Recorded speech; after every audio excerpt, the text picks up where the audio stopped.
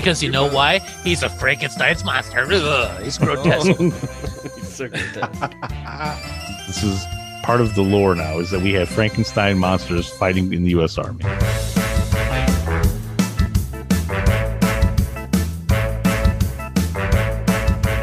Boy, this is always a challenge. It's always hunting season. And then when it's always hunting season. Poor dear.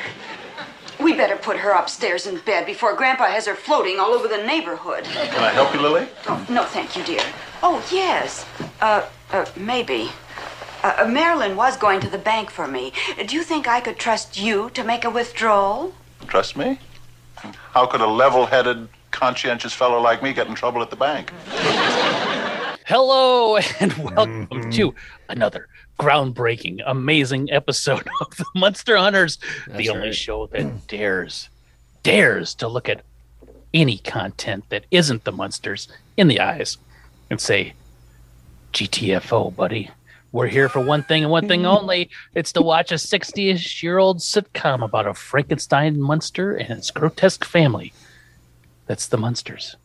And I am Derek. I'm a monster hunter. And joining me at the Frankenstein-headed table of monsterism, as he does every week, it's Shun DMC himself, Keith. Hey, what's up? I'm Shun DMC. I am a monster hunter. I forgot DMC. Whose house? Shun's house. Say what? Yep. All right. I had forgotten about that one. Yeah. Not me. I edit the episodes and I hear them over and over again. Oh, and it haunts me in my dreams. Speaking of haunting me in my dreams, across the monster-headed table of shunning and monsterism is the Dr. Ray of Kansas, Terry. Ooh, I'm haunting you. Are you dreaming or are you awake? Ooh, Classic haunting. Question. Yes. Yep. Mm-hmm. Yeah, I'm always floating above you, being like, come to the recording, Derek. Oh, okay. I'm here. But I'm really not. And that's my ultimate prank. Yeah. Oh, yeah. The ultimate prank. Turns out he's dead. Terry's really dead. I've been dead all along. Yeah, Yep. Don't spoil it. That was going to be the grand Monster Hunter season finale. And here's the thing. If you listen to all the episodes, there was clues in every one. Usually a red balloon would fly by. Or something would be Gets a little cold in here every now and then. Yeah. You'll see our breath on the episode as it. Yeah. So if you re-download all those and just listen, you'll notice every time Terry talks, frost appears on your stereo. Yeah, I've always wondered how he could still manage to drive the skooma with all the frost on the window of it, but I don't know. Well, ghost powers. That's my ghost. If you're responsible for it. Ghost power. Yeah, ghost can see through anything. Just so you know.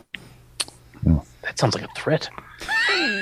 No, certain ones like the eavesdrop, so that would be that means they can see through anything.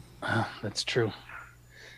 Well, disturbing, but not nearly as disturbing as season 1, episode 21. Don't bank on Herman. But before we can get into the disturbing nature of this episode, we need to do something real fast. And now, the last time I went high speed and it worked really well. So I'm going to do it again. I'm going to light a candle, go down the hall, watch out for the spider webs, the low-hanging fruit, the Twizzlers. They're on the way. Don't step on the rat turds because it will stick to your shoes and stink. Open up the gate. Oh my gosh, there are ghosts that aren't Terry floating around in here. Get out the vacuum cleaner, suck them up Luigi style, and put them in the containment unit. Dust off the shelves, grab... Push the books and whatever else that's off the shelf. Indiana Jones, I think. The band or his findings or leavings. I don't know. There was rat crap in the hallway. Who knows what Indiana Jones has done in here? Grab the book that is the tome of Monster Hunter's Almanac. Dust it off. Open it up. Blow the dust off again. Down to one knee. Lift it up to Keith, who reads it altar boy to priest style for the Monster Hunter's Almanac factoid fact tidbit sheet psalm of the week. All right. Hello. Let's open up here to Mockingbird 432. 432. My favorite chapter and verse. Can I just say I'm sitting in the pews and now I'm like I'm side-eyeing where all the ghosts just were and that they just went into that vacuum. Oh, there's pews down here too. All right. Well, it's like a little altar library, church. I've been imagining this is that like the bookshelf is just at the end of a long hallway. There's it nothing is else there. technically, but so is this giant room that we're in. This cathedral, if you will. So over the last few episodes, I've been dipping into like some things that what have some of the Munster actors done outside of the Munsters. Fred Gwynn's books, the Italian restaurant that Grandpa owned. Now, that, hold on. That cool song. Hold on. You just said that like the last couple of episodes. So you mean the previous 20? No, not the previous 20. I mean, we talk about a whole bunch of different, but specifically, the Fred Gwynn book stuff was a long time ago. It was like 3 episodes ago. Oh, I beg to differ. I'll be honest, I can't remember now. Yes. It was at some point, yeah. I don't know. Anyway, I've been looking into things, and one of the things. So I was looking under Yvonne DiCarlo, trying to find some specific stuff about her, like maybe some like odd side things that she did. But instead, I stumbled upon something else. So she, when she eventually did pass away, she passed away at the Motion Picture and Television Hospital. I don't know if you guys are familiar with this or not. No, I am not. No. It's also known as the Motion Picture and Television Fund, MPTF. It's a charitable organization offering assistance and care to those motion picture and television industries, their families with limited or no resources, including services such as temporary financial assistance, case management, and residential living. Okay. And that's kind of what really kind of caught my attention, was that basically it's a retirement home for Hollywood. Yeah. Yeah. Apparently during the 30s, there's some timely deaths of guys like Fatty Arbuckle, Carl Dane, Florence Lawrence. That's a great name, etc. And Gene Herschelt, then president of the Motion Picture Relief Fund, he bought 48 acres in the San Fernando Valley, and they purchased it and they set up the Motion Picture Country House. Eventually, they put the hospital there on the area where the country house was at, and it's basically been there ever since. Scores of movie notables have spent their last years here.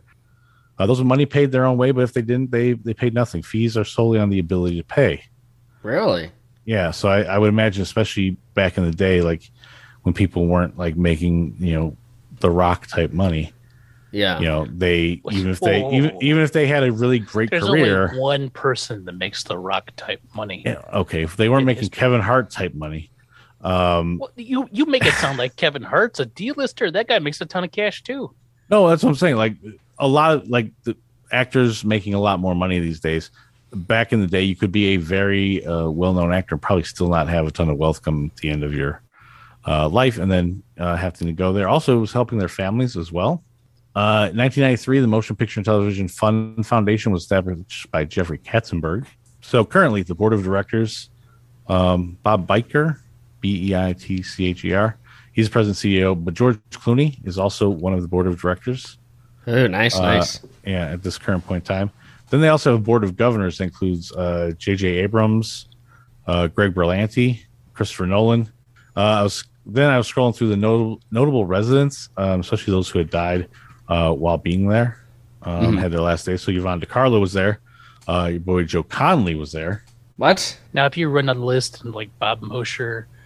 No, I looked. And his name, he was not there. No Strain?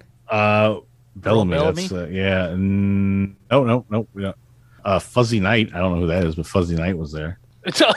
Okay. You think we all know who Fuzzy Knight is? I don't. Is it spelled with a K or in like just like the time of day? No, spelled with a K. It's like it's the prequel to Shovel Knight. It's Fuzzy Knight. Yeah. Oh, yes. Yeah, and so sequel to Dark Knight. Mm-hmm. Yeah, so that is. I just found it interesting that I didn't realize that there was a thing specifically for that. Yeah, I'd never heard of that. That's kind of cool, though. Mm-hmm. Maybe I need to get in the show business so I can go retire. That sounds nice. Yeah, that's the ultimate dream, is to get in the show business. That's why so many people move to California, leave their screenplays, on tables and stuff. Oh yeah. So I just want to retire. Yeah. Retire at the retirement home. Yep. I have a credit. Let me retire. Let me die in dignity. Yep. That's how my work process goes whenever I make something.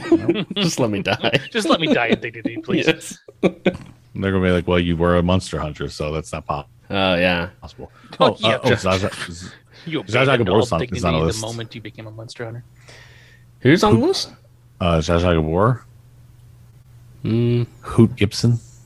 Okay. I don't know who Hoot Gibson is, but Zsa Zsa Gabor, she's a famous actress. You listed off like 30 people we don't know. And then you're like, "Show Zsa Zsa Gabor." So it's like you're reading it for the first time. I kind of was, yeah.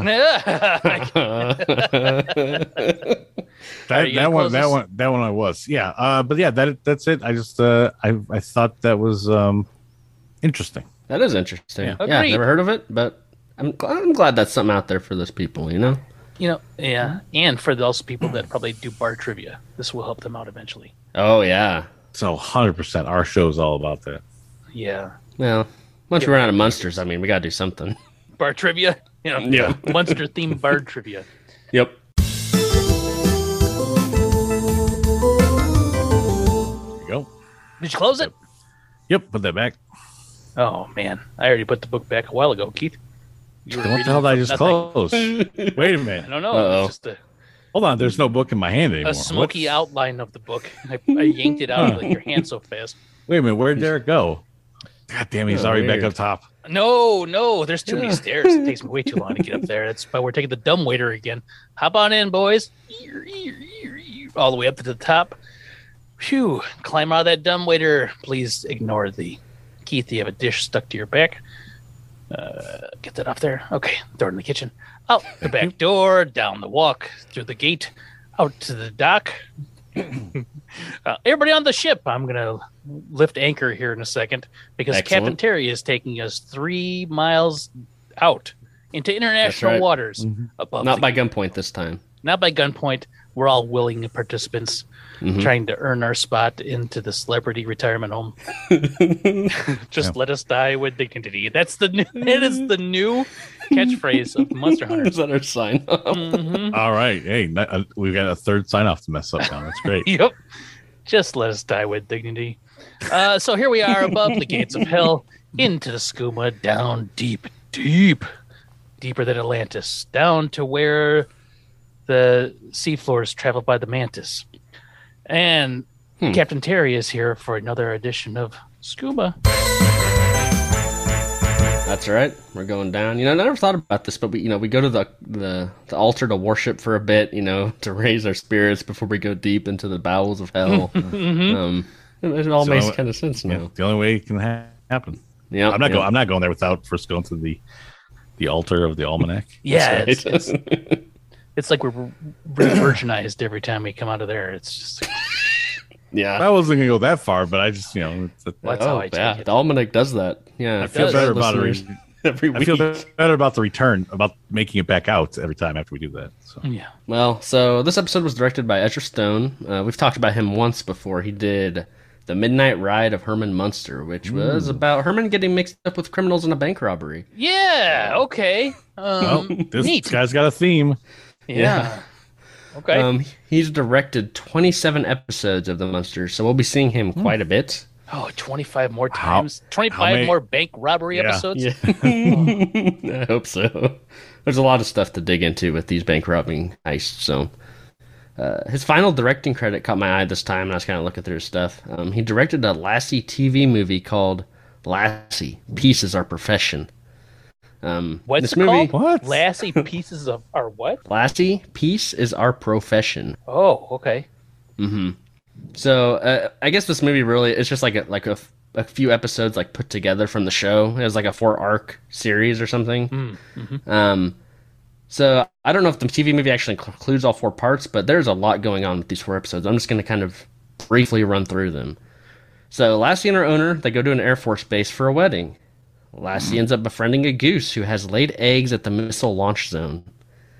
Lassie saves them, but then becomes friends with a diabetic poodle who stows away on a ship.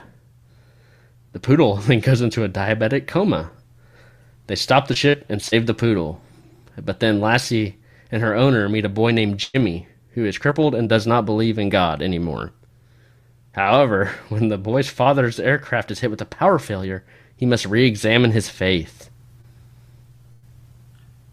So yeah, there's a lot going on with this. Heck yeah, there is. Way too much. That seems like the greatest Lassie movie ever made. Yes. The greatest Lassie ever told. That's right. It kind of surprised me. I thought there'd be like kind of like a theme, like kind of throughout connecting them, but it really did sound to me like 4 different episodes about 4 different things. But you know, maybe that is. Maybe there's like some weird common thread that's like as soon as they finish up, you know, helping somebody find their faith again, somebody falls down a well right at the end of that. Oh yeah, you know, whatever. The goose finished laying its egg, and the baby like's first words are, "Lassie, go to the airport," and then so she runs. Yeah. What's that, Lassie? There's a problem at the airport? Yep. The twist is that it's Lassie is quantum leaping into all of these different. Oh. That's into different dogs idea. Or into different people? I hope it's it's into the goose, and then into the diabetic poodle, and then into the boy, who needs to find God. And why is Jimmy barking and running around on all fours? That's weird. Yeah. Jimmy, stop sniffing my crotch. Jimmy, stand up. Enough, boy. You're 14. Stop it. So, Lassie, I was surprised because there's 19 seasons of this show. Of Lassie? Yes. Yeah. Oh, there's so much. Like, how much can you dig around with this character? I had no idea. But, yeah. Well, when you say character with like the loosest air quotes, because it is a dog. Look, we're going to be talking about like our second bank robbery related episode here. They had plenty of things for Lassie to rescue people from, I'm sure. That's true. Yeah. Quicksand. I'm sure that happens at least once. Yeah. Quicksand at a bank. Mm-hmm. Yeah. Quicksand at a what are those? Credit union. Oh yeah. Quicksand at a check cashing place. Yeah, check cashing. That's what I was thinking of.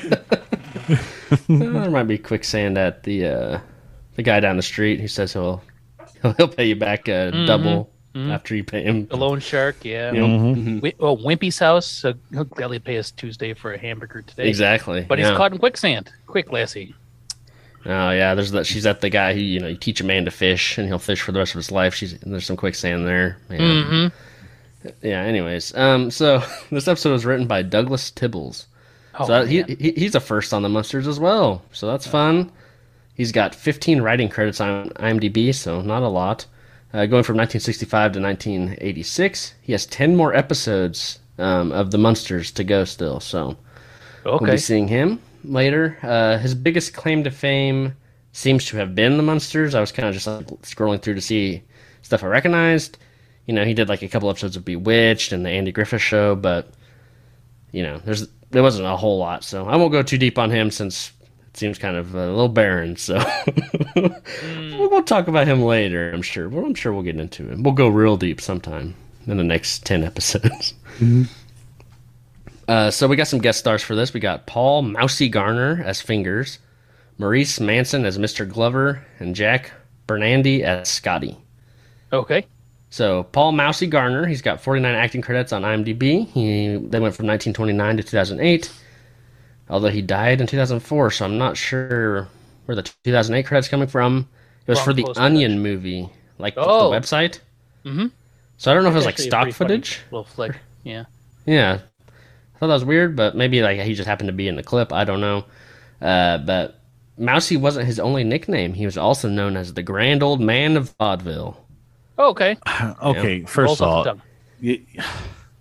how do you get downgraded to Mousy after that? What do you mean? After being the Grand Old Man of Vaudeville? The Grand Old Man of Vaudeville. That's right up there with the Dr. J of Kansas. His final vaudevillian act. His final vaudevillian act is he ate a bowl of live mice. People loved it too. Yeah, which is weird. Really says something about society, if you ask me. But yeah, and he wanted to quit after 13, but then he started chanting "Mousy, Mousy." And Yeah. I think they were saying mouse eat, and then or eat mouse, but the way it was like going, it came into mouse eat, and then they thought it was mousy, so that's his nickname. Yeah, and he saw that he got a glint in his eye, and he just started downing him. So it's kind of a dark tale. It But is. Still holds the record today, though. I think Yeah, Joey Chestnut won't even try to beat that one. No, he will not. Live No. mice? No thanks. yeah, that's a hard one. Yeah, Mm-hmm. but I think the official record, if I had to guess, would probably say that he was mousy first, and then became the grand old man of vaudeville. But we all know the truth. Because apparently he was doing vaudeville performances till like his 70s, 80s. He was like super old. Oh my god! Yeah. In his last vaudeville performance, he ate a bowl. Amazing. Yeah. To remind people why he's been called Mousy all this time. Maybe it was his first performance and his last. He bookended Uh-huh. his career with eating mice. Yeah. He would want to make sure that people would never forget him. Never. Nope. But he was well known as a comedy musician type. He started performing in 1913. He was just a little kid when he was just singing, and he was in a family group. He also entertained soldiers in World War One. He became part of Ted Healy's New Stooges after Moe, Larry, and Curly left. The New Stooges were kind of short-lived. They didn't last long. Kind of. Never were. Yeah, Sounds like when they replaced Bo and Luke Duke with the Cousins. That's what that sounds like.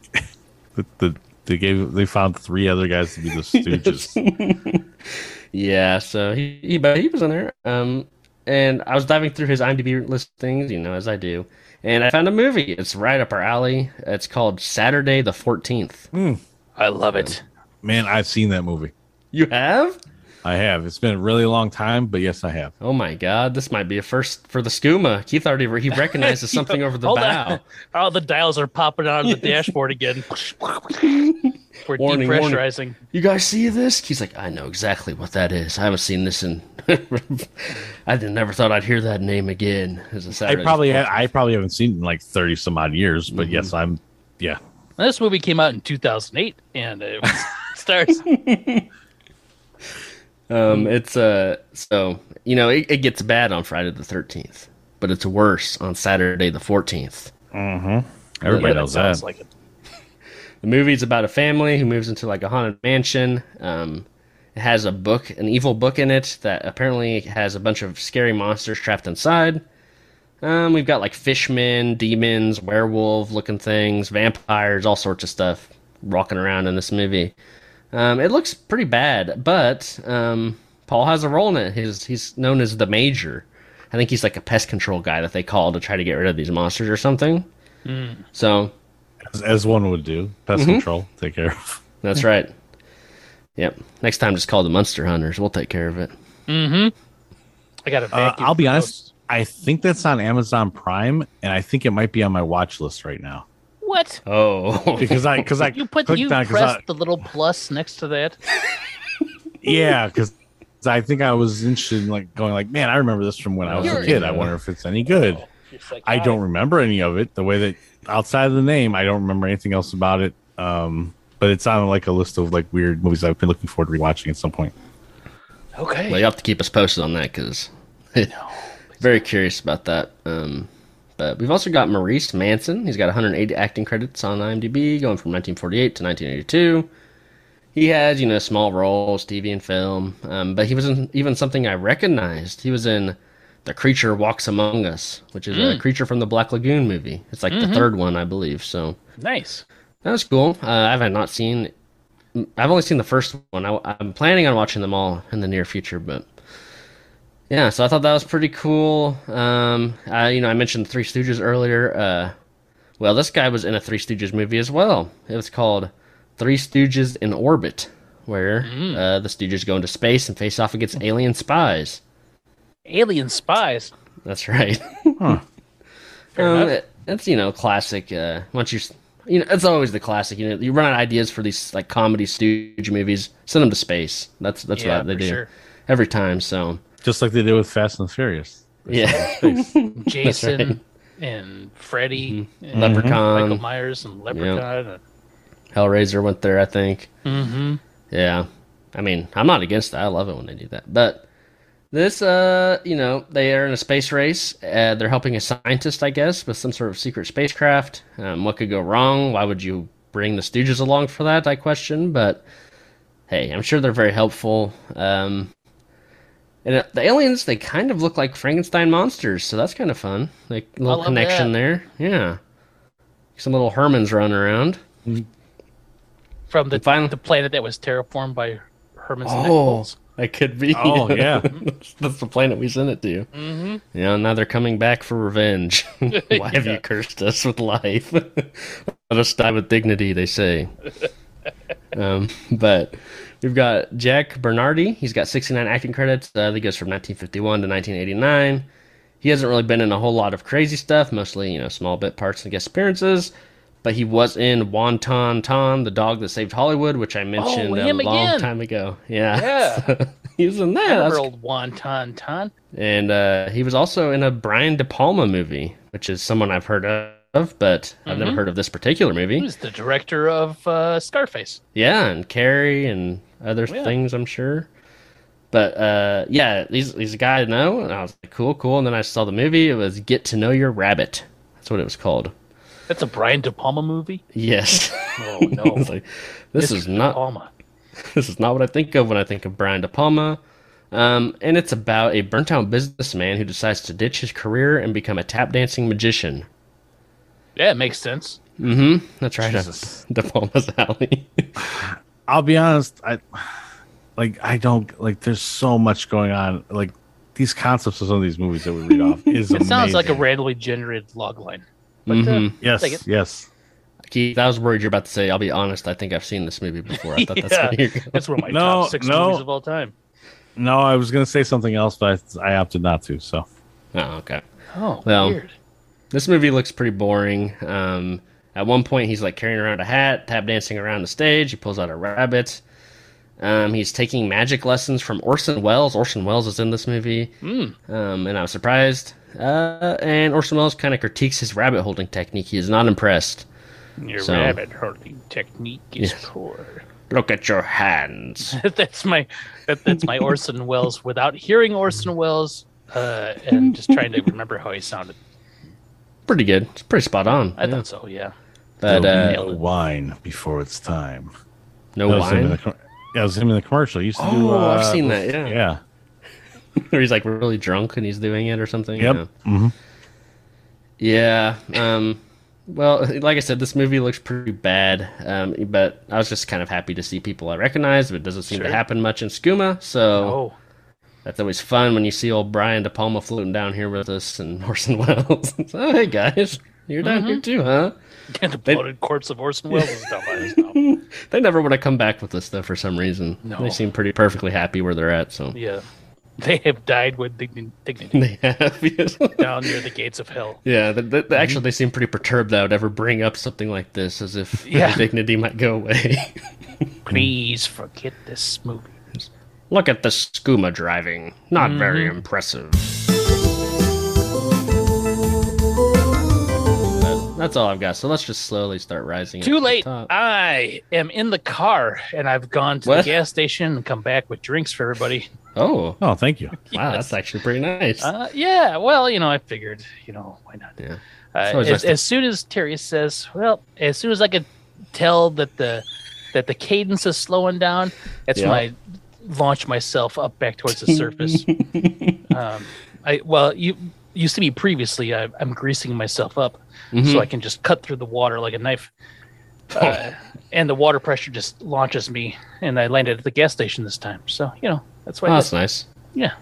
Pretty convenient, too. Yeah. I may have planned it that way. Anywho, we're back. Hopefully you guys don't have the Munster skooma bends, because that's the worst kind of bends there are. I'm kind of used to it by now. Yeah. Yeah, I'm immune to the bends now. I have blood vessels made of steel. I actually kind of like them. You like the bends? It tickles Keith appreciates air bubbles in his veins. Mm-hmm. Yeah. Tingly. Yeah, tingly. That's one way to put it. Yeah. So here we are. We are talking about season 1, episode 21. We are inching our way closer and closer. I mathed it out We will finish season 1 right after Thanksgiving. Wow. Okay. Oh my we got a God, ways I to go. I know. It's not even August yet. Holy smokes. I was telling some friends about the show, and I was just like, every time I look, it seems like more episodes just keep getting tacked onto the show. That first season, those 38 episodes are just. I just tell my wife the other day. She goes, "Why were there 38 episodes?" Like, beats the hell out of me. Yeah, it's no Lassie. There could have been 19 seasons of this, so maybe we should be thankful. Yeah, I think we are a little bit. Although Lassie Hunters, maybe next teaser. Hunting dogs. Nothing warms the cockles of the heart more than the idea of hunting animals. The most Particularly dangerous dogs. game. Yeah, Lassie. There we go. Season 1, episode 21. Don't Bank on Herman. Came out February 10th, 1965. The TV guide says, when Lily sends Grandpa and Herman to the bank, they wind up involved in a robbery.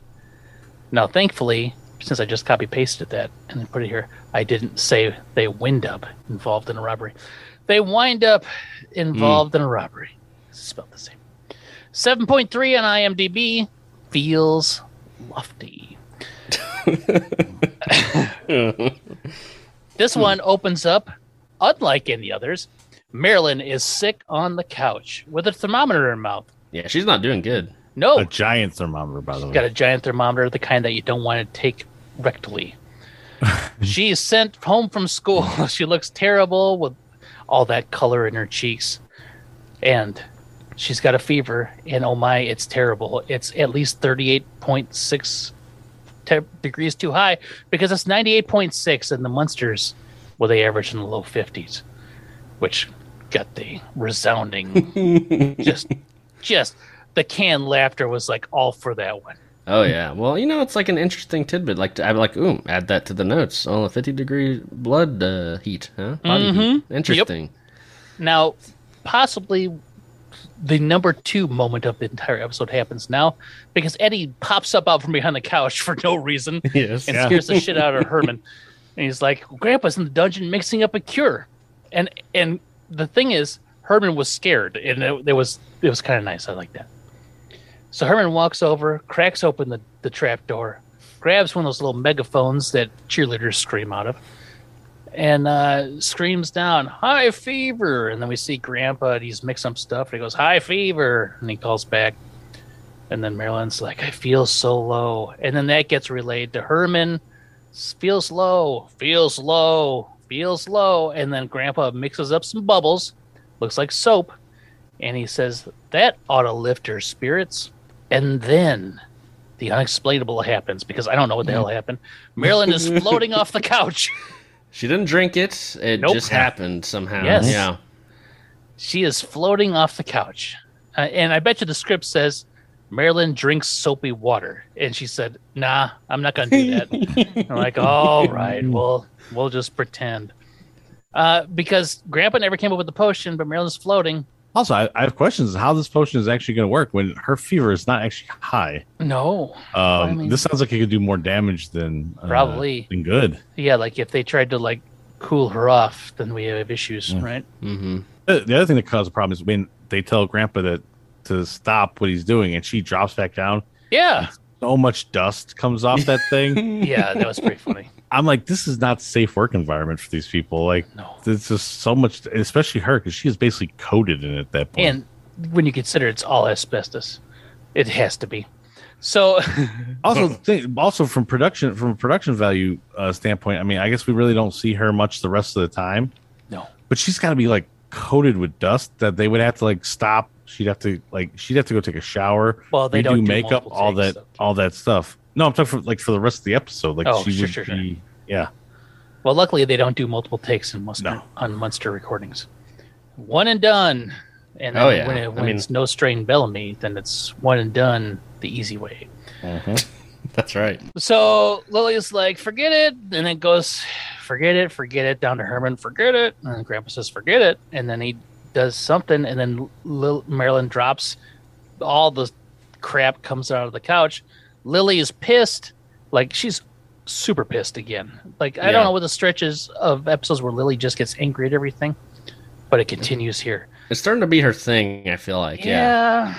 And, Which I kind of like it. I'm glad she's getting something. I don't know. I like it when everybody's a little grumpy in these episodes. I feel like. You like the grumpy monsters. Mm-hmm. I just don't like the unnecessarily grumpy monsters because she's really upset, and he's like, he needs to give up medicine, those cures of his, or take up practice in California.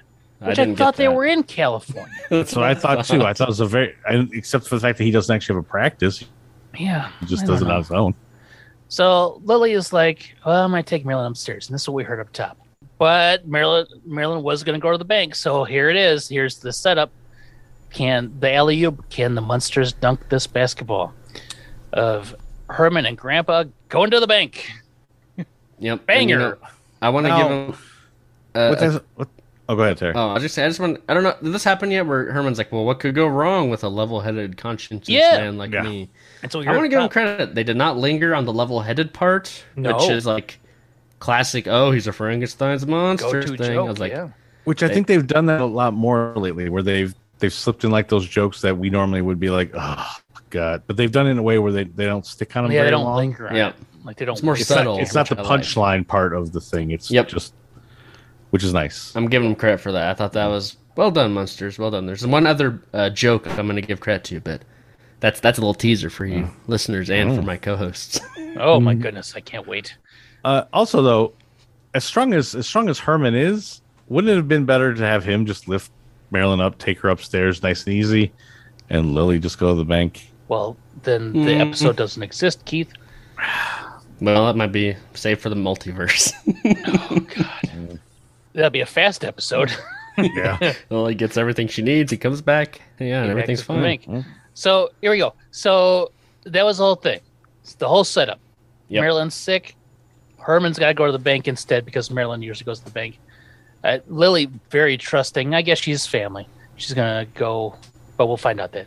Banger. Because Herman's like, what problems can I get into? Banger. Come back from banger. Still same old banger. But I did notice... At the end of the song, I really heard it this time, there is a tuba in there, or maybe a French horn. It's like... oh, really? And I really enjoyed it. Yep. I'm going to have to pay attention to that next time. Did not notice that. So we come back. Lily is re-explaining the premise that we just witnessed prior to the banger. You need to go to the bank. Here's the bank book. I think Grandpa should go with you. I'd rather go to the blood bank. See, now that's that. I won't give him credit for that because that was, of course, Grandpa. Mm-hmm. We know you're a vampire. All right, we get it. Herman has instructions to draw out all the money from the tax account, and he says all the money. So when we take out all the money, yes, take all the money. Herman puts on his bowler hat I've never seen him wear before. Nope. I'm like, nice, cool hat. I like it. Yep. Gives Lily a kiss. And Lily's like, bring it straight back here. Like, that's the warning, right? Get all the money and bring it straight home. Yeah, because he likes to go play poker with the guys at the parlor. Yes. Yes. Don't want to, it's a sidetrack on the way back. Plus, Grandpa likes to get in the mischief. Yes. Grandpa could run away at any second, so yeah. Grandpa could transform into something and slip through some cracks or something, but no. Here we go. Now we're at the bank, and they are literally carrying money bags around, which I loved. How else would you know it's a bank, right? Like, the guy's got a money bag, carrying it around, goes over to the bank boss, Mr. Grover. He's like, hey, Mr. Grover. And Grover's like, well, there's all those reports of masked bandits terrorizing this side of town. And I was like, oh, okay. They hold up the main office just this morning. Guess what? They wear trademark Halloween masks and their hideous disguises. I'm like, oh my God. They may be here today. Why? But here they are. They wear Halloween masks and they rob banks. And lo and behold, what a coinky dink. We have two Halloween masks like wearing people coming to the bank. But the dude's like, I'll warn the tellers. Mr. Grover's like, whoa, be careful. These bandits are heavily armed. Our policy is hand over all the money. We don't want anyone shot. Mm-hmm. So the policy, which is it should be because the money's insured, hand over the money. And in this situation, this paves the way for what's going to happen seconds later because Herman and Grandpa walk into the bank. Yes, right at this moment, practically, it feels like. Yep. And Grandpa's like, over here, Herman, and everyone's staring at him. Now, Grandpa looks very Halloween-y. I noticed like his outfit looked so out of place in this realm. Like him in the bank with the count cloak on and the high collars. Man, he looked like he was in a costume. It's like when Lily goes out and she's wearing whatever that big like sleeping bag type thing is. Oh yeah. Where Herman, I mean, until you see his face, he does just look like a very large guy. Mm-hmm. And now in this situation, he has the bowler hat on, so you don't even see the flat head. You're just like, man, he's ugly. And that's where you go with it. He's got some bolts in his neck, but no, whatever. They could be, there for maybe that's like where he hooks up his like mouth gear at night when he goes to sleep. Orthodontics. So Herman, Grandpa walk in the bank. They go over there. Everyone gasps because they're like, well, these are clearly the trademark Halloween mask wearing burglars. Yep. Mm-hmm.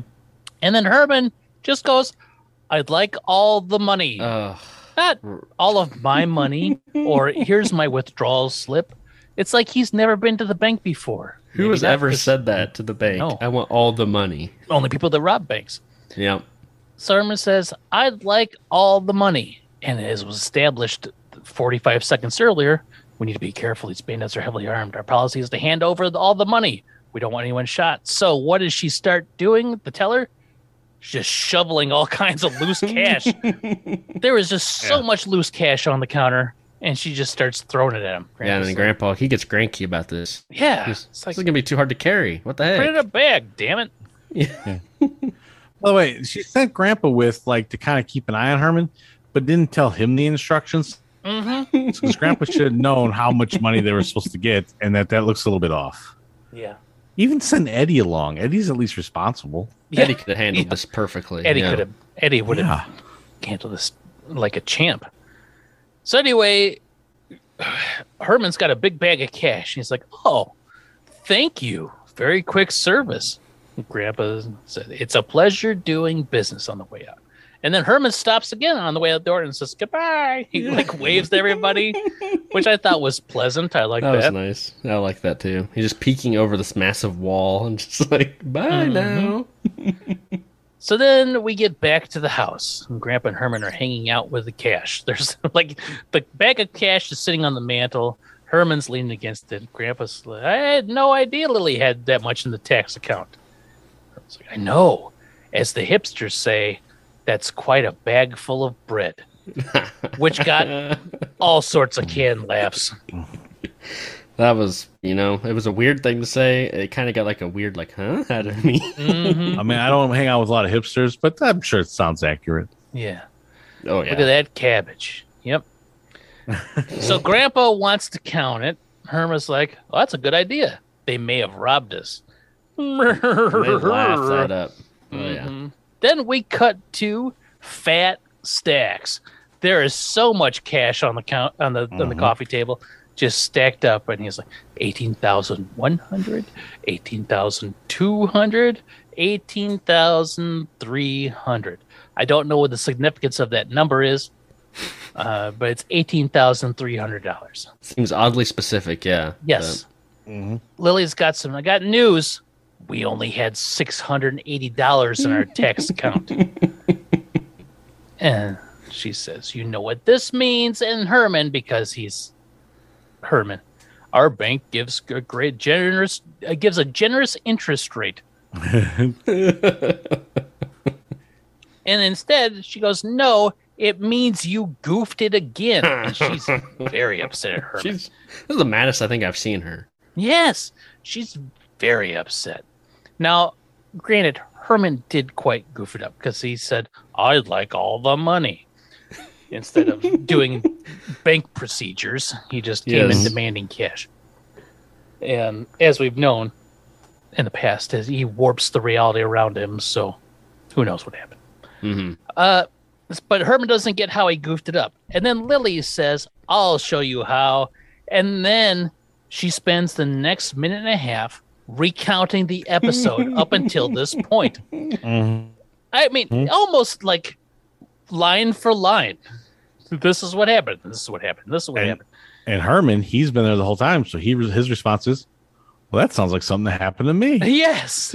But she ends it with, this feather-brained klutz came home with $18,300 that didn't belong to him. And then Herman, what a coincidence. Same thing happened to me. Because he lived it. We know it. We just watched it all. Yes. But then Lily, she clears it up. That feather-brained klutz is you. Now, Herman then has a moment here that I really, really enjoyed. Yeah. He's like, don't blame me. Your father was there too. And then she yells at him again. And he goes, listen, I couldn't have counted the money at the bank because the teller would have thought I didn't trust her. And then she would have gotten angry and started yelling and everything. And then Herman is really upset. He looks sad. He looks like he's about to cry. And I felt sad too. I loved it. Yes. Not because I wanted to see him cry, because it was kind of like a very human moment. Yes. It's like, I just didn't want to get yelled at. I thought I was doing the right thing. Instead, I come home and get yelled at. Mm-hmm. Lily feels a little bit bad about this too. Yeah, and she apologizes, and Herman is like, well, I'll take the money back tomorrow. Lily says, you have to take the money back tomorrow with ADR. So you're not mad anymore? How can I stay mad at you, pussycat? Oh. And then Herman, in a very gleeful, childlike manner, starts playing with the money. He's fanned out in front of himself. He's counting it. It's like, I haven't seen this much money before. Can't I just play with it until I have to give it back? Well, now Lily's pissed again. And she yells at him. And then Herman drops the money in shock. She gets so mad that the mics peak and distort, and I can't exactly hear what she says. It's so loud. She does. She yells at him hard. I love that Herman just starts playing with it. That was just sometimes Herman just gets a childlike sense of wonder, and I just like that about him. I do like that too. But he just had that fanned out from he was playing some weird game of cards, and the money were cards. He's about to make it rain. Yes, he is. Man, that was nice. Walking in the club as Herman. All right. So now we cut to Lily and Herman in bed, and there's something off. Did you guys see what was off there? Lily's on the opposite side. Yeah. Lily is on the opposite side. Normally, Herman sleeps on the left side, and Lily's on the right side, but not this time. Huh. And I don't know why. There was nothing specific about it, unless there's some weird camera angle they wanted. But Herman is counting the money in his sleep, and I enjoyed this. 18,100. It's the same thing again, right? And he's giggling and rubbing his check. He's like, money, money, money, money, money. Yes. My good man, I'll take the black limousine and those 2 red convertibles, please. And this is what disturbed Lily, and she wakes up. She's kind of half awake, and Herman's laughing in his sleep and giggling. Please, girls, stop kissing me. Just because I gave you a few diamond necklaces doesn't mean you own me. Which would be the opposite way around, but whatever. And that's amazing. Lily's eyes pop open. Mm-hmm. And then it isn't until Herman goes, Zsa, no. I'm rolling in money. I'm swimming in money. I'm drowning in money. Drowning. And this is what upsets Lily. So she grabs a pitcher of water, which was apparently on the side of the bed, and she goes, all right, drown, and dumps it on Herman's face. Holy cow. So mean and aggressive. Oh, man. This is one of my favorite jokes in this whole episode. The whole segment of him talking in sleep and her pouring it, I absolutely loved. It might be one of my favorite things. I've occasionally caught my wife sleep. She's been talking in her sleep. One time she was talking, she's going chicken. I was like, oh, really? What kind of chicken? It's just fried chicken. I don't know what else. Ashes has corn. She doesn't remember having this conversation, but I got her to continue talking about whatever meal she was dreaming about. Nice. So I really enjoyed this whole thing, especially with the part with, oh, ladies, please. Yes, please. Just because I gave you things doesn't mean you own me. And then Zsa Gabor, yeah. So Lily dumps that waterboards Herman awake, and he goes, help, I'm drowning. You can't let me drown. I'm a rich man, which I enjoyed. Lily is she's done. And she's like, just go back to sleep. Herman's, I can't sleep until that money is back in the bank. He was just sleeping, but now, whatever. Lily says, or maybe the fact that he's laying in a wet, very wet part of the bed now. Yeah. I'm laying in a soaking wet bed. I can't sleep in this. Lily says, just go back to sleep. Herman can't. Lily says, sure you can. You'll take it back first thing in the morning when they open. And Lily says, oh, God. She has the big whiff of the night. I'm just dead. Then leans back down really fast, closes her eyes, and tilts her head and goes back to sleep. Yeah, that didn't look great. I didn't Oh, think. it did not land at all. That was not a good joke. Herman, though, could be wet, could be he's anxious about the money, but he's all flustered. I can't sleep, and I can't wait until he opens tomorrow, which would be somewhere between 4 and 12 hours from now. I can't wait for another 4 to 12 hours. I'll take the money back tonight. Yeah, because that makes sense. Yeah. Makes no sense. But Herman gets up and grabs the bag of cash that was under his pillow, Yes. which I thought was funny. It is now soaked, probably also. Yes. But literally, all he has to do is wait 4 to 12 hours, somewhere between there. I don't know the exact time, but bank opens at 9, right? So, assuming it's somewhere between 5 a.m. and 9 p.m. Yeah, this seems like it could go. Like he's like such a law-abiding citizen. I'm surprised that he's like, I'm gonna go into the bank at night where nobody's there. You know, like that seems like that'd be like somebody else's idea, and he gets roped into it or something. Yes, that's a grandpa idea. Yeah. Yes, and he gets stuck going in. Also, what? Just go sing to people on the ham radio for a while, then. Yeah. Oh yeah. Waste some do time. anything, kill some time, then go to the bank in the morning. Nope, going right now. And what happens next is very un-Herman, because they're at the bank and Grandpa is going to short circuit the burglar alarm, and he electrocutes himself. Great. Oh yeah. Cool Herman? special effect. That looked awesome. It was very cool. Herman gets a kick out of that. He's got a grin on his face. Are you okay, Grandpa? No, just a little lightheaded. But he short-circuited the main fuse. He grabs the cash and tells Herman to open the door. Herman rips open the bank door. This is so un-Herman. The guy who wouldn't cross the street on a do not walk sign when he was trying to chase down who he thought was a romantic partner with his wife, right? It's like, well, I can't cross the street yet. This guy rips open up a door off a bank in the middle of the night. But he's doing it for good reason, because he wants to return this money that he took mistakenly. I understand that, but he could also wait, 4 to 12 hours, So Grandpa, remember, so they walk in the bank. Herman knocks on the door, and they both go in. Herman puts the door perfectly back. Great. Now Grandpa goes, if I remember correctly, the vault is someplace over there. The vault is on one of the 4 walls in the bank, and it's fucking huge. Can't miss it. Giant vault on the wall. I mean, it's pretty much the main thing of the room, I would say. Really very noticeable hard from to all miss. points. Yeah. So Herman, he's wasting time filling his fountain pen. I thought that was funny. He's trying to fill his fountain pen. Grandpa's like, get over here, you dipshit, whatever he says. You feather Everybody's brain yelling at Herman flathead all or the time. whatever. Yeah. Again, let's return the money that you mistakenly took. But then when he's there, he's like, I'm going to swipe some ink over here. Yes. Yeah. Well, refill my pen. Yeah. At the time, Bic pens weren't really a thing. So maybe, if you didn't have an inkwell at home, maybe ink was expensive. It's like printer ink. At the time, it was like $7 a gallon. Oh, yeah. It's just cheaper to get a whole new pen than if exactly. Herman comes running over, and then there's the vault. They're like, oh, but there's a timer on it. It says it will open at 9 a.m. And it looks like an alarm clock glued to a wall. So Herman says, well, maybe it works like an alarm clock. He rips it off. Not supposed to come off, but he rips it off. Oh, yeah. He pulls it hard. It comes off the wall. And he's just like, I can set it from the back. What time should I set it to? And Grandpa looks at the clock. It's like, what time was it? Oh, it's almost 3. Set it to 3. They have to wait 6 hours. We're like, well, he doesn't open for 6 hours. Let's go find an all-night diner, drink some coffee, come back. Nope. Let's just continue with our plan of breaking into a bank vault.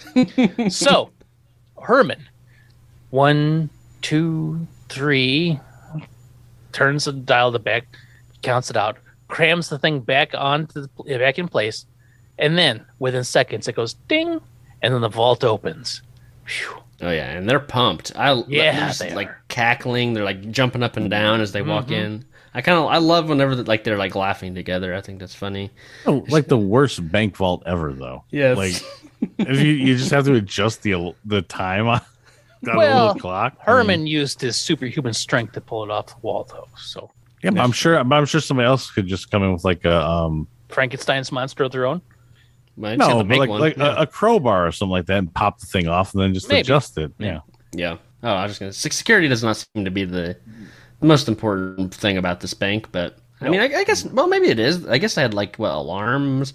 The door was locked. I mean, they had a vault. I guess they just never planned on grotesque creatures breaking in and using their supernatural abilities in the middle of the night to return money. The ultimate heist. Yeah. It's an unheist. The reverse heist. Yeah, anti-heist. Yeah, anti-heist. The anti-heist. Yes. Oh my gosh. Oh, wow. Damien is the anti-heist. So the two, pumped, laughing, giggling, they go skipping into the vault, and it is pitch black. Herman's like, well, I need to find the light switch. And then he finds it. He flicks it on. Mm-hmm. He tries above the door first. Which is the most common place for a light switch. It turns out it's right next to the door. Turns it on.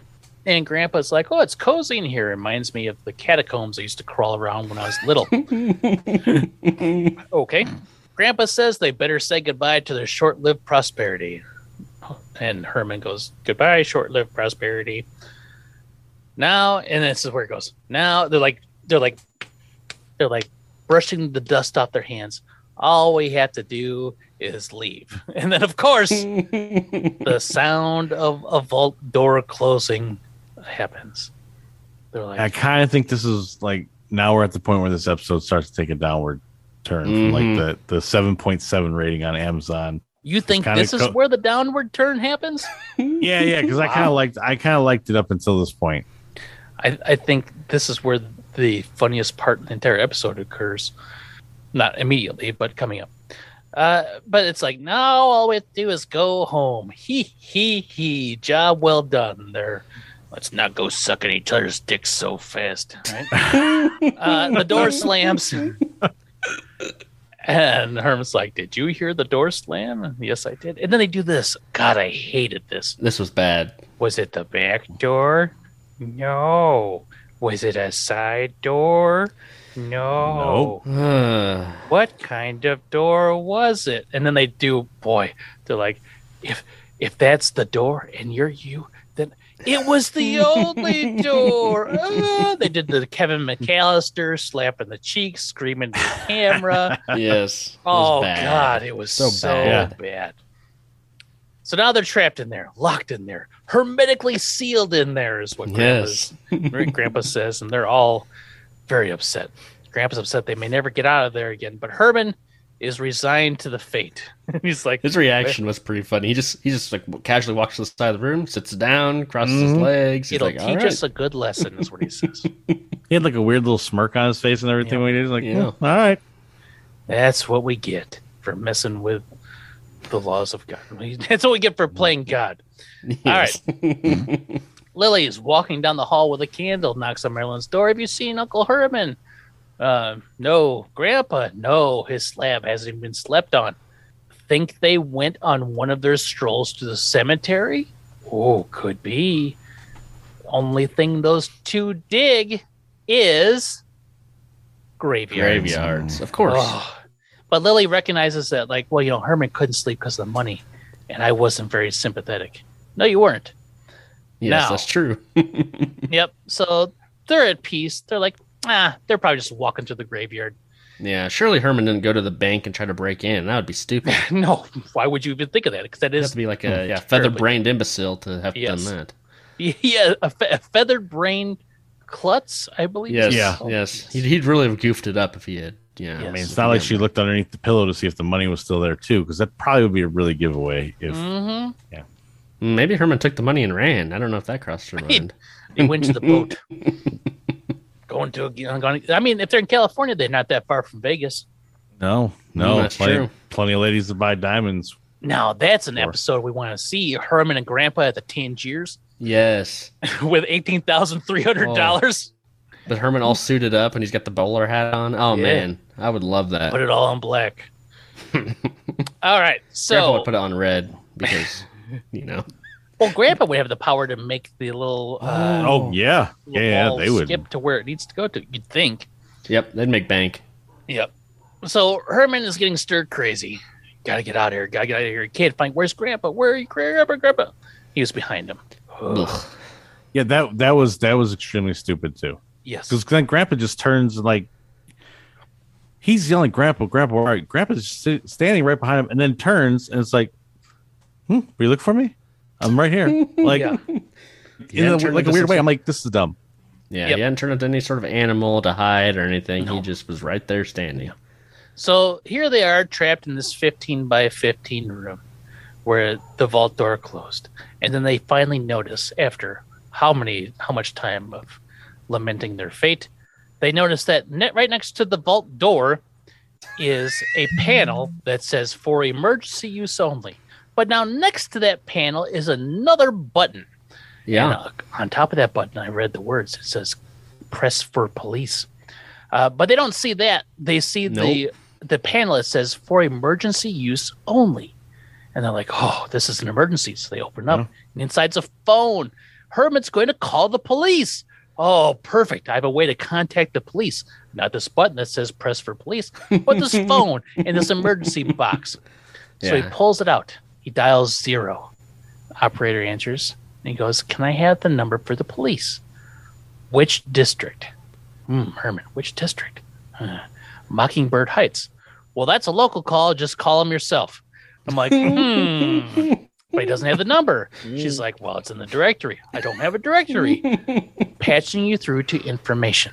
I'm like, oh, finally, somebody that can help. So Herman's patched me through to information. I'm like, okay. They're like, Herman and Grandpa are there. Information gives them the number. Mockingbird Heights Police. 177-9771. Write that down, Grandpa. And Grandpa's like, oh, he's got a piece of paper, but he doesn't have a pen. So he's like, "Give me a pen." And he goes, "Here's my pen from before." And he goes to write it, but it's out of ink. Yes. It's out of ink, you idiot. And Grandpa, now this is one of the few times where the Munsters has set up something. Yes. And paid it off. This is the second joke I was going to compliment. This is, the first time they've actually, because I feel like other Munsters episodes, he would have just "Oh, my pen's out of ink for some reason." Mm-hmm. But in this one, they really, they actually put some effort in, thought about it beforehand, and came up with something. It's like, you wouldn't let me fill it. And Grandpa is very, very upset. And then we have the following clip. Ooh. 177-9771. Right. Well, they'll want to know where we are. What's the address of this bank? I think it's 406 91st Street. 406 91st Street. 406 91st Street. I'll just keep that in my head. You got it? I got it. 406 91st Street.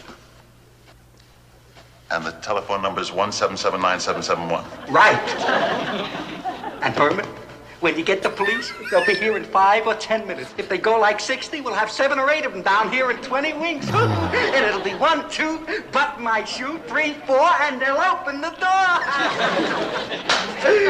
Oh. Herman, what are you waiting for, Herman? Dial a number. You made me forget it. So to me, that was the highlight of the episode. Oh, you like that? Okay. Oh, Yes. That went way too long. It was the highlight of the episode, for me at least, because there it was. I knew it was coming. Yeah. I knew it was coming. You knew they were going to forget it, Yes. I mean, I guess it's good that Grandpa throws in all those extra numbers or whatever. But I mean, I didn't enjoy that much as like the stuff in the first half of the episode so far. Really? To me, that was the funniest part of this whole episode. Nice. So if for you think it was not that good, then 7.3 is lofty. Herman's forgotten the number, god damn it. And Grandpa grabs the phone and he's pissed. He dials 0 and he's screaming at the operator, "Listen, lady, we're trapped in a bank vault. Its walls are 3 feet thick. Listen, lady, you better get some. We need help. Listen, lady." He's like screaming, "Listen, lady." Yeah. And then the listen lady responds, "I'd love to help you, sir, but this is a recording." And That then blew my mind. Grandpa's like, "It's a recording." Herman grabs the phone and breaks it in half. Grandpa slams his hand on the wall and hits the giant button that was right next to the phone that says push to summon the police. So the lights going off. They're like, oh, look, push to summon the police. They're like, we didn't see this for some reason, even though it is eye level right next to what we were interacting with. In just a few minutes, we'll have someone on the other side of the door trying to get in. So that phrasing right there leads to, at the same moment, just two dudes walk in the front door of the bank. They are not police. Now, I looked at this point. There was roughly 4 minutes left in the whole episode. So that means we had to get to the commercial break, do the button at the end, and have credits all in 4 minutes. Herman and Grandpa still in the bank vault. Yes. They're in the bank vault. They've been there for well over 4 minutes. We only have 4 minutes to wrap this baby up. So just then, two dudes, one that looks like Joe Pesci, and then another one that looks like a Dick Tracy villain, they walk in, and it's the robbers. Now, I'm like, whoa. There's no Halloween masks or anything of that sort. But they're not heavily armed. Well, I guess maybe they are. Well, yeah, we'll find out how armed they are in a second. I mean, the one guy's excited not to have to dress up like ghouls. Yes. Oh, that's true. Okay, so they explain it. Never mind. Yeah. But they're throwing out the police by hitting the bank at night. No one would ever suspect this. So then they get over to like where you fill out the little deposit slips and stuff like that. And the one dude, what's his name? Fingers or Sticky Fingers. He stumbles the fuck through some lines. What a break, break. Someone disconnected the burglar alarm. I'm just like, oh, Christ, man. The Munsters need enough film for at least 2 takes. Because if that was the best one, that was rough. And then at the same time, one of them pulls out some dynamite. And they're like, oh, the front door, that's the easiest lock I ever picked. They're like, oh, man, this bank is really asking for it. And the dude starts to drill into the bank vault door with a big drill. Herman and Grandpa hear it. It sounds like a drill. Herman's pissed. A drill? Who wants to be rescued by a dentist? Boo. Boo is right. Yep, that terrible. Joke deserves a boo. That joke alone means that you can't get past the 7 on Yes. IMDb. Yes, anything over a 7 is generous. So, back to the dude. He's drilled a hole. He put a stick of dynamite in the hole that he drilled. Scotty, you sure this job is worth it? Fingers, when we blow this door open, you won't believe what's inside. I'm like, oh. Good line. Nice word choice. Well, they do that a lot. They did that earlier when Herman's like, when someone's going to come inside, like you'll never know who's going to enter the bank vault, and they're doing the exact same thing again. Maybe a little repetitive, but I like the Roberts version better, I think.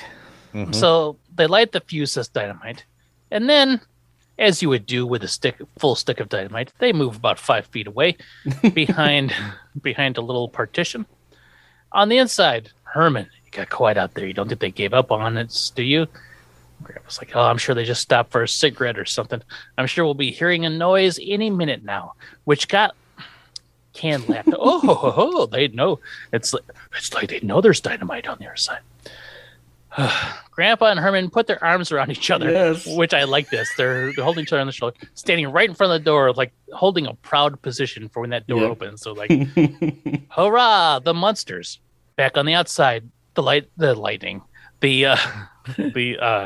what's it called?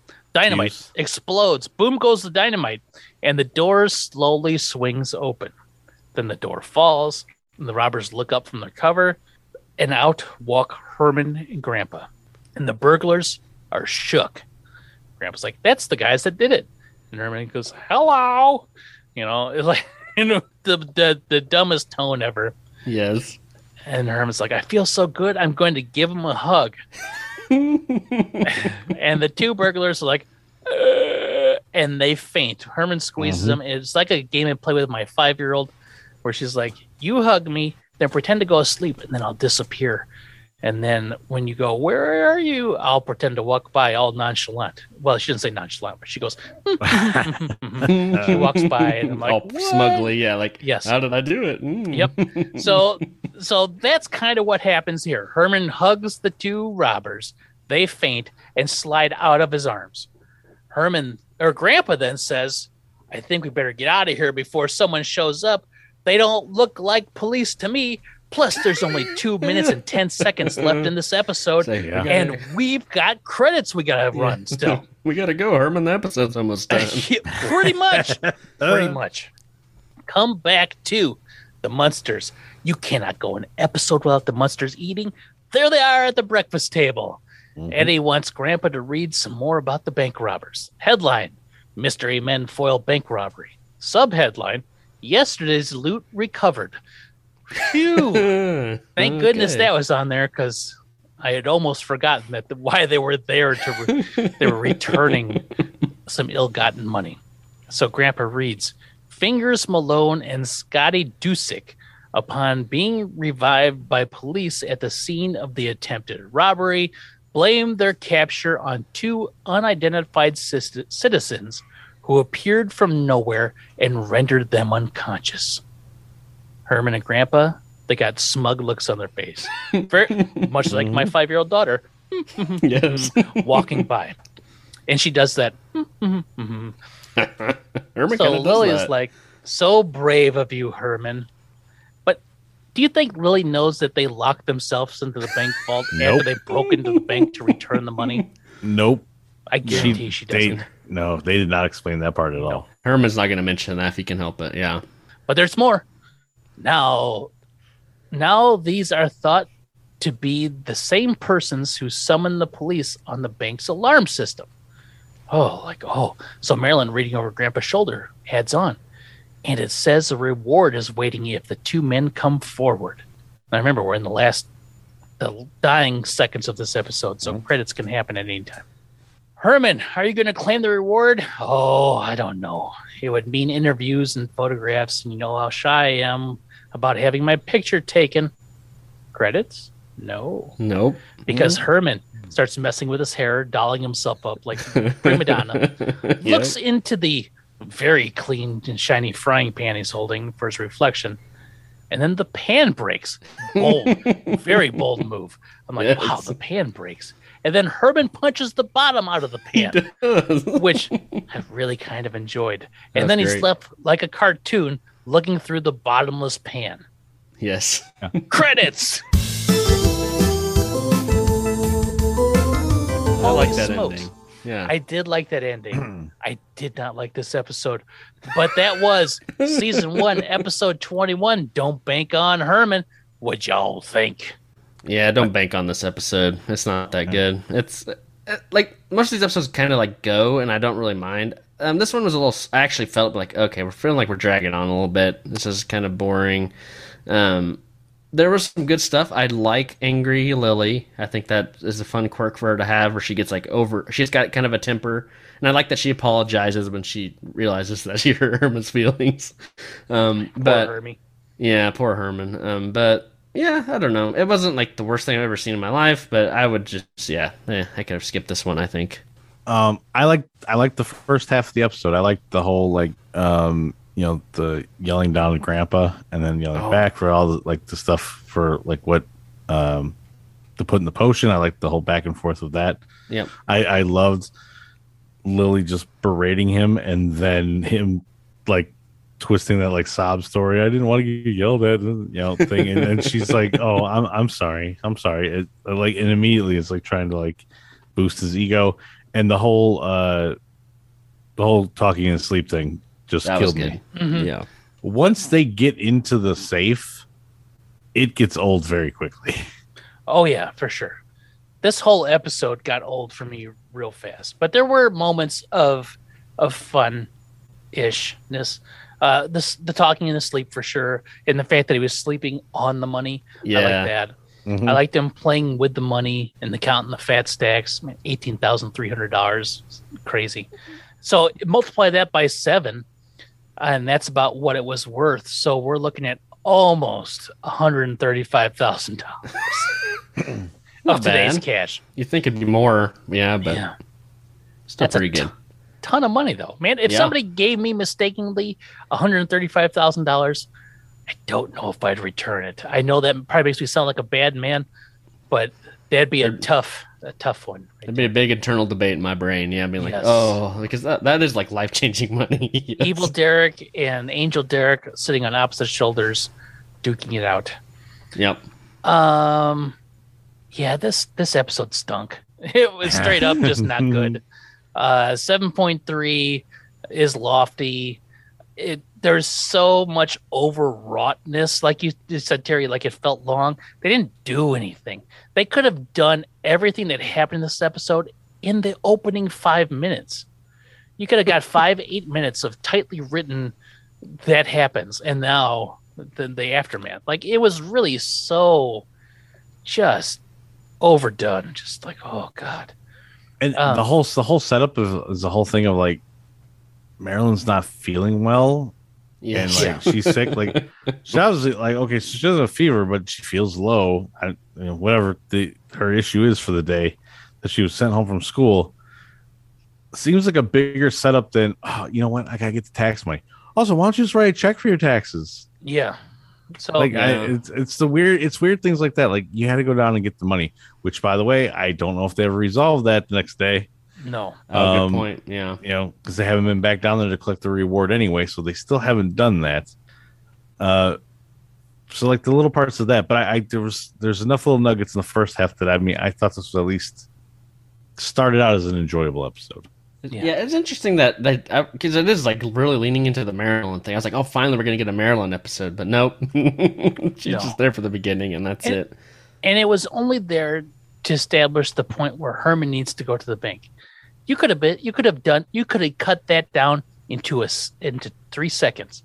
Oh, Marilyn's stuck at school. I need you to go to the bank, Herman. Boom, there it is. Then they're at the bank.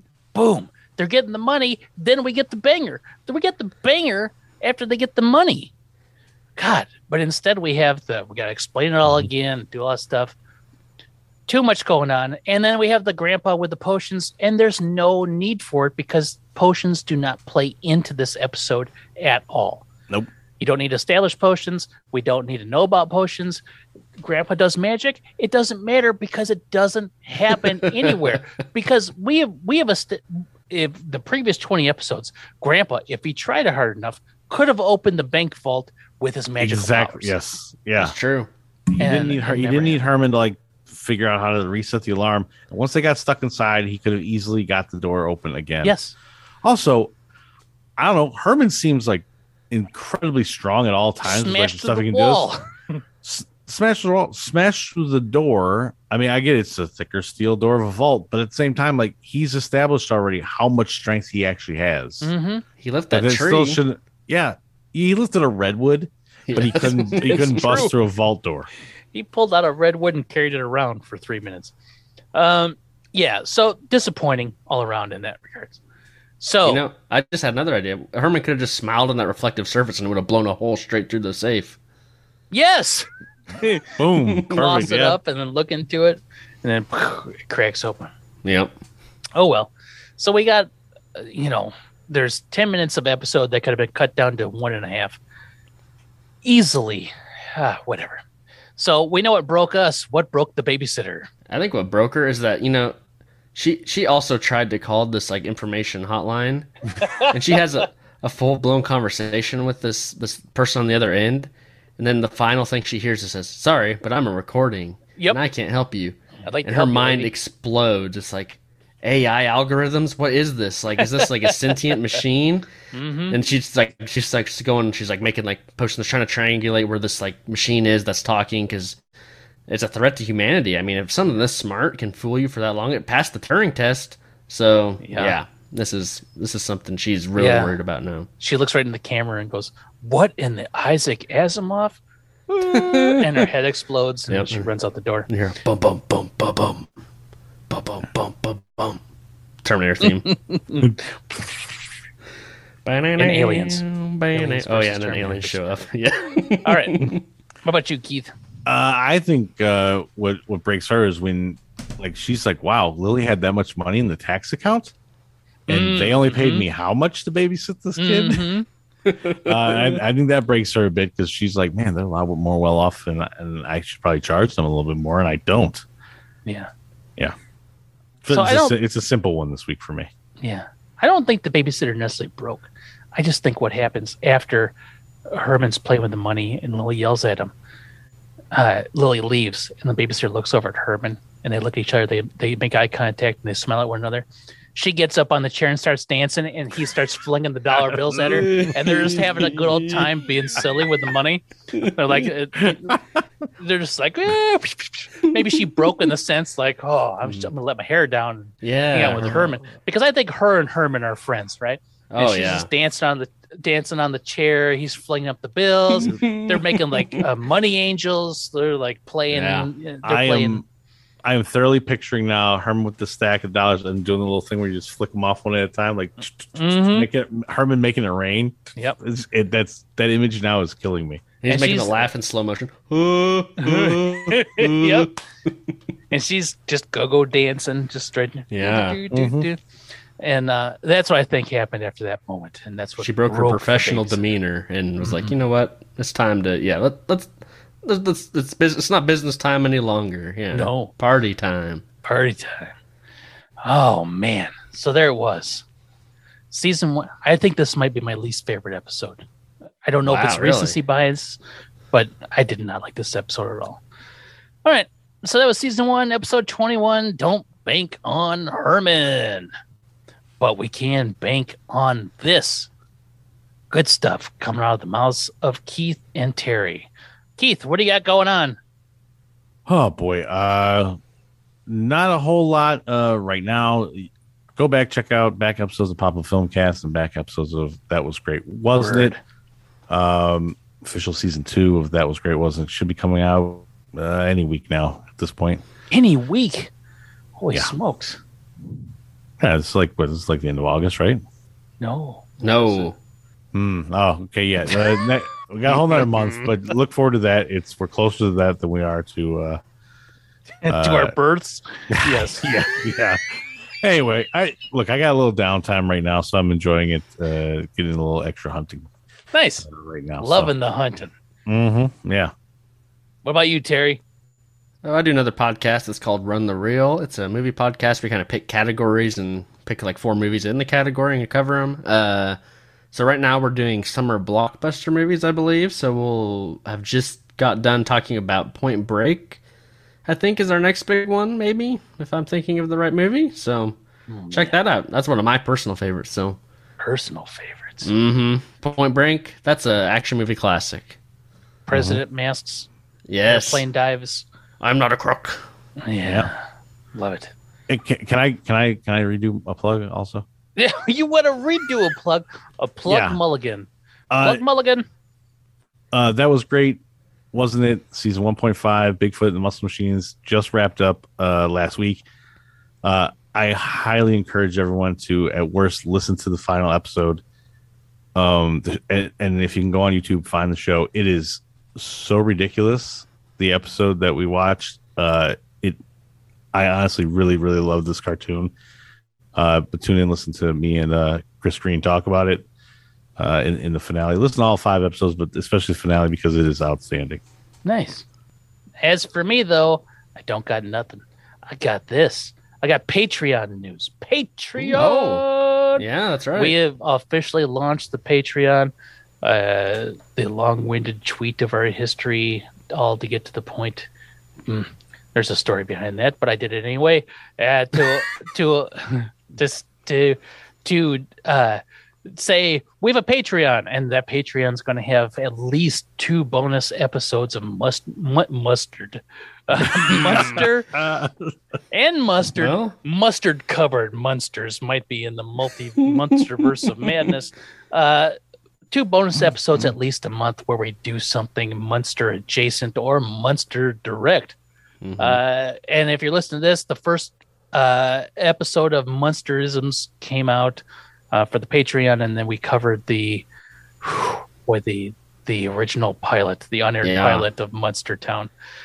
Oh boy, there are some significant changes that were made. Significant changes, and it's probably that episode's probably available on the normal free feed as well, just to whet the appetites. But we'll be doing things like going down in the Monsterverse of madness, bringing things back up in the skooma, and who knows, things back from the depths of hell. Returning from the depths of hell with things to watch. Sometimes they come back with this. Yep. And we'll be doing just things as we think of them. And we'll try to find recurring episode bits. We'll try to do whatever, but it's just us being goofy, having fun. And for just $5 a month, if you really want to support us, that's possibly the best way to do it. Because as much as such a low barrier of entry cost podcasting is, if you want to do podcasting and do it upright, you got to spend money sometimes. So that'll help cover any of those costs that have been incurred to this time. That's right? true. That makes sense. Yeah. Yeah. And if you ever got any ideas you want to hear us do for Patreon, we're happy to hear them.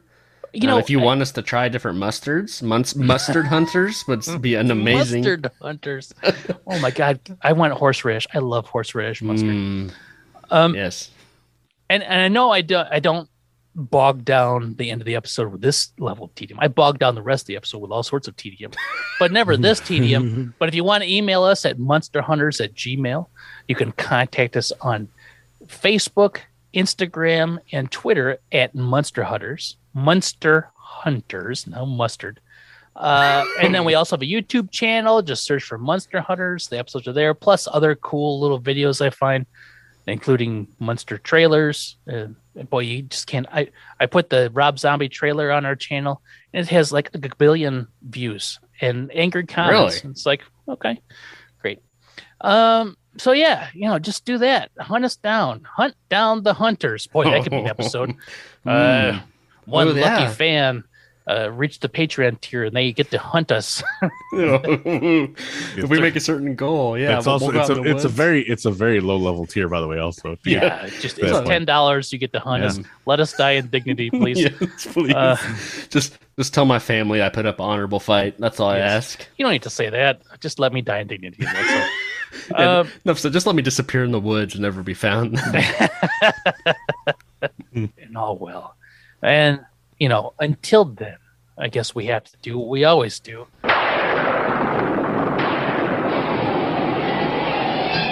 It gets bad on Friday the 13th, but it gets worse on Saturday the 14th. The Book of Evil! Evil? Evil? Richard Benjamin, Paula Prentice. We've inherited a house with a curse. Oh, come on, Mary. You know you don't believe in curses. Well, somebody did the dishes, and we're the only ones in this house. I want to watch this movie. Holy cow.